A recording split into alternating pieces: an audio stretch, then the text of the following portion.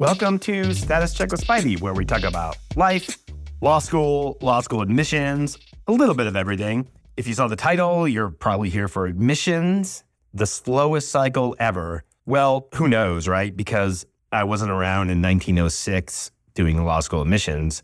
So I don't know about ever, but we do know, and we have known for a good while now, that this cycle is going to be slow. The reasons why it's going to be slow it seems like I'm almost on a monthly basis getting added upon. So I'm going to give you 5 major reasons, and you'll see what I mean by reason 1, and then a couple months later, a second reason. And these things have compounded to a level of which I've never seen, which is why we titled this the slowest cycle ever, because we see it trending in this direction even more as more changes come in, more data comes in. First thing that happened was U.S. News and World Report, under steep pressure from law schools, I hate the word boycotting, but not providing the private data to U.S. News. U.S. News had to change the methodology, and they doubled down on outcomes. Not necessarily a bad thing. When you add to a metric, you have to borrow some weight from another metric or entirely cut out metrics. They did both, but they borrowed a lot of weight from the admissions metrics. That's a good way of wording it. I keep saying eviscerated. A better way of thinking it is they borrowed a hefty amount of weight from the admissions metrics. What does that mean? Admissions officers are trying to grapple with what is our role in this grand scheme. Obviously, we want to bring in a qualified class that fits in well, that knows what they're doing, but the pressures of us hitting target medians vis-a-vis ranking results, I can't emphasize this enough. In a vacuum, the U.S. News pressures on admissions are almost null and void now. Admissions was going to go slow from the get-go to see what they were going to do with financial aid, merit scholarship money versus putting it in other areas such as student-funded jobs for employment outcomes. We knew that months ago, March and April. And then the SCOTUS SFFA decision came down, which in a nutshell, it undid Grutter v. Bollinger. And what that means is, as a standalone, law schools can no longer consider race as a standalone in the admissions process. It still can be part of the whole portfolio of the application. We're going to get back to that. But ever since the Grutter decision, which has gone on now for many, many years, race and race-conscious admissions decisions have been part of the job of the admissions office. And when I was in admissions, I went to a conference a year on this. How do we bring in a diverse class? How do we recruit diverse students? And that was part and parcel of the applications you went out. The day SCOTUS rendered their decision, and quite frankly, before, because we all knew what direction it was going to come in, law schools knew that they were going to have to change their longstanding applications.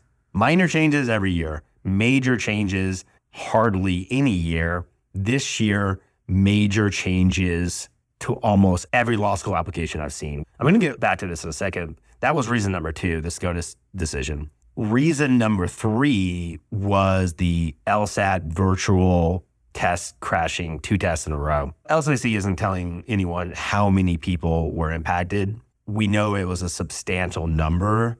I have some disagreement with my rankings and data expert, Justin Kane, about whether this will impact only the early part of the cycle or the entire cycle. I tend to think it's going to have a tail impact throughout the cycle.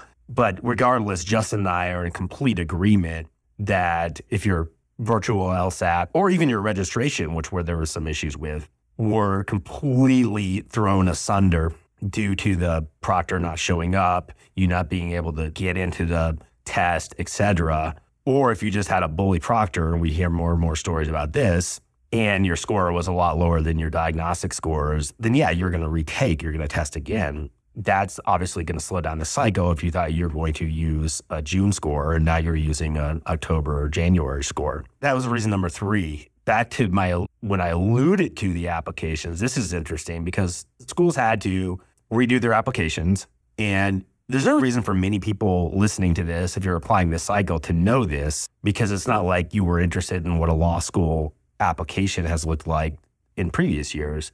But I've been doing this for 25 years. Some of my closest friends in the world are admissions officers and deans of admissions and deans of law schools who have been doing this for 20, 25, 30 years. And this is unlike anything we've ever seen as far as the diversity of application questions. So they're much less uniform intra-schools, so between different schools, and then inter-school, inside the school. For many schools, they're much more lengthy. What does a more diverse array of questions do? It slows you down, the applicant. You can't just submit a more standard thing about the Common App in undergrad admissions. So that slows down your process. What does this do for the school itself? Well, they're having to go a lot more slowly. New questions, more words, more reading.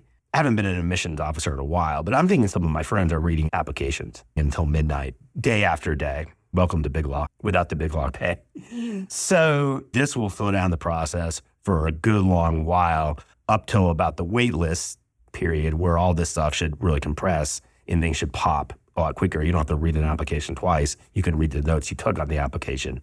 And then finally, we have another variable. And this was being talked about on Reddit recently. You have the cycle data, and don't worry about applications. It's really applicants, because someone can only go to one school. If I was an applicant, the first thing I would look at is, where are current applicants? And they're down 3.5%. And then I would start looking at the LSAT score bands. But here's where it gets interesting. Most law schools know the following, which you may or may not know. The applicants are out there. Even though the applicants are down 3.5%, test registrants were up. And there's enough applicants out there that I think is really going to cause admissions officers to say, what is this disconnect between the applicants out there in the void, but the applicants who have submitted and applied through LSAC, which is where we all get this data, which is down 3.5%.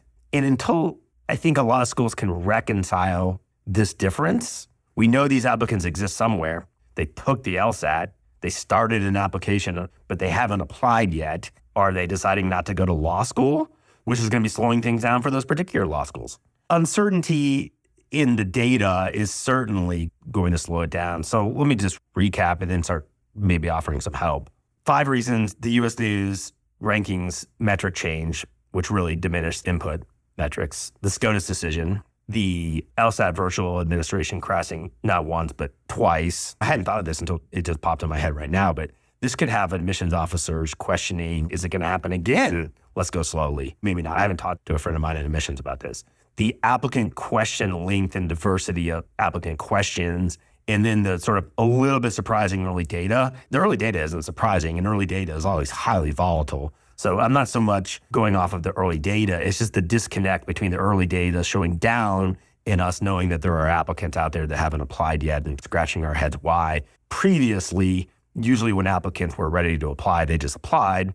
I'm not saying that's a bad idea either. I think it's always the best idea is to apply with a strong application. But previously, people raced to apply. If I were talking to you one-on-one, we're having coffee, and your question is, all right, how do I use this information to my advantage in the cycle? I guess I would say a couple things. One is if you have another LSAT score in you where you think you can score higher, there's certainly no rush to apply. Don't listen to people who confuse correlation with causation. You're going to get a few people out there who get limited data on websites that show past years and say, oh my God, you get an early bump for applying early. That's really not the case at the individual level. At the macro level, as we said, for many years as a firm, you see a little bit of an early admissions bump, but that's the correlation, not the causation. I'll give you an example. We know smoking kills people. We know smoking gives people lung cancer. I can't do a lab study where I make people smoke a heck of a lot of cigarettes a day and then for many years and then control all the other variables going in and say, okay, my study proves this.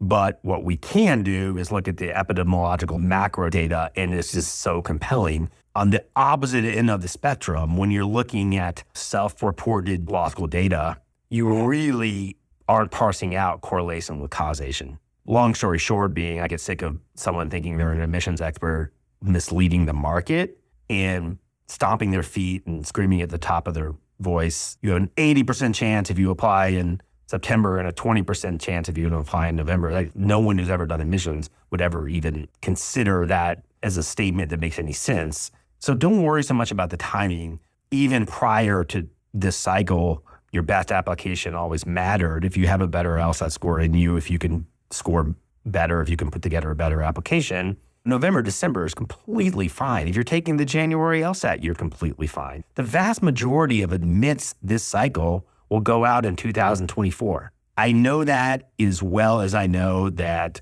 the sky is blue above me today. The other thing I would say is when you start seeing people chime in, hey, I don't like to use real school names, so we'll say admit from Princeton. It's human nature to be like, oh my God, a huge Princeton wave must have gone out and I wasn't in that wave. The big waves are going to go out. And you may see an interesting phenomena this cycle where there's smaller waves throughout. This is called managing the data. I mean, this is what I did when I was in missions. We didn't do big waves. When I was at Vanderbilt, we did small waves so that on a daily basis, we could manage the data.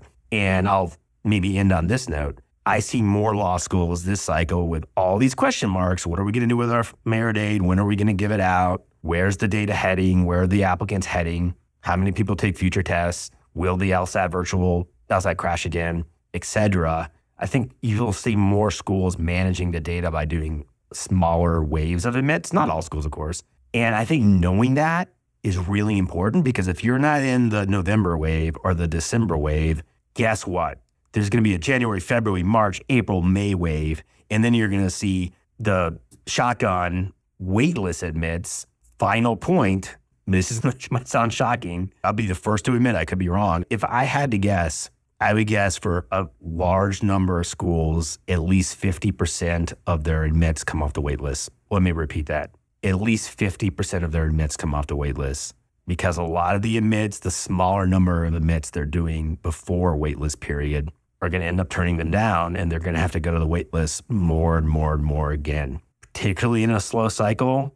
And this could be the slowest cycle that we've ever seen in our firm's 220 years experience. Certainly, I think it's going to be the slowest cycle I've ever seen in my 25 years experience. This was Mike Spivey, the Spivey Consulting Group.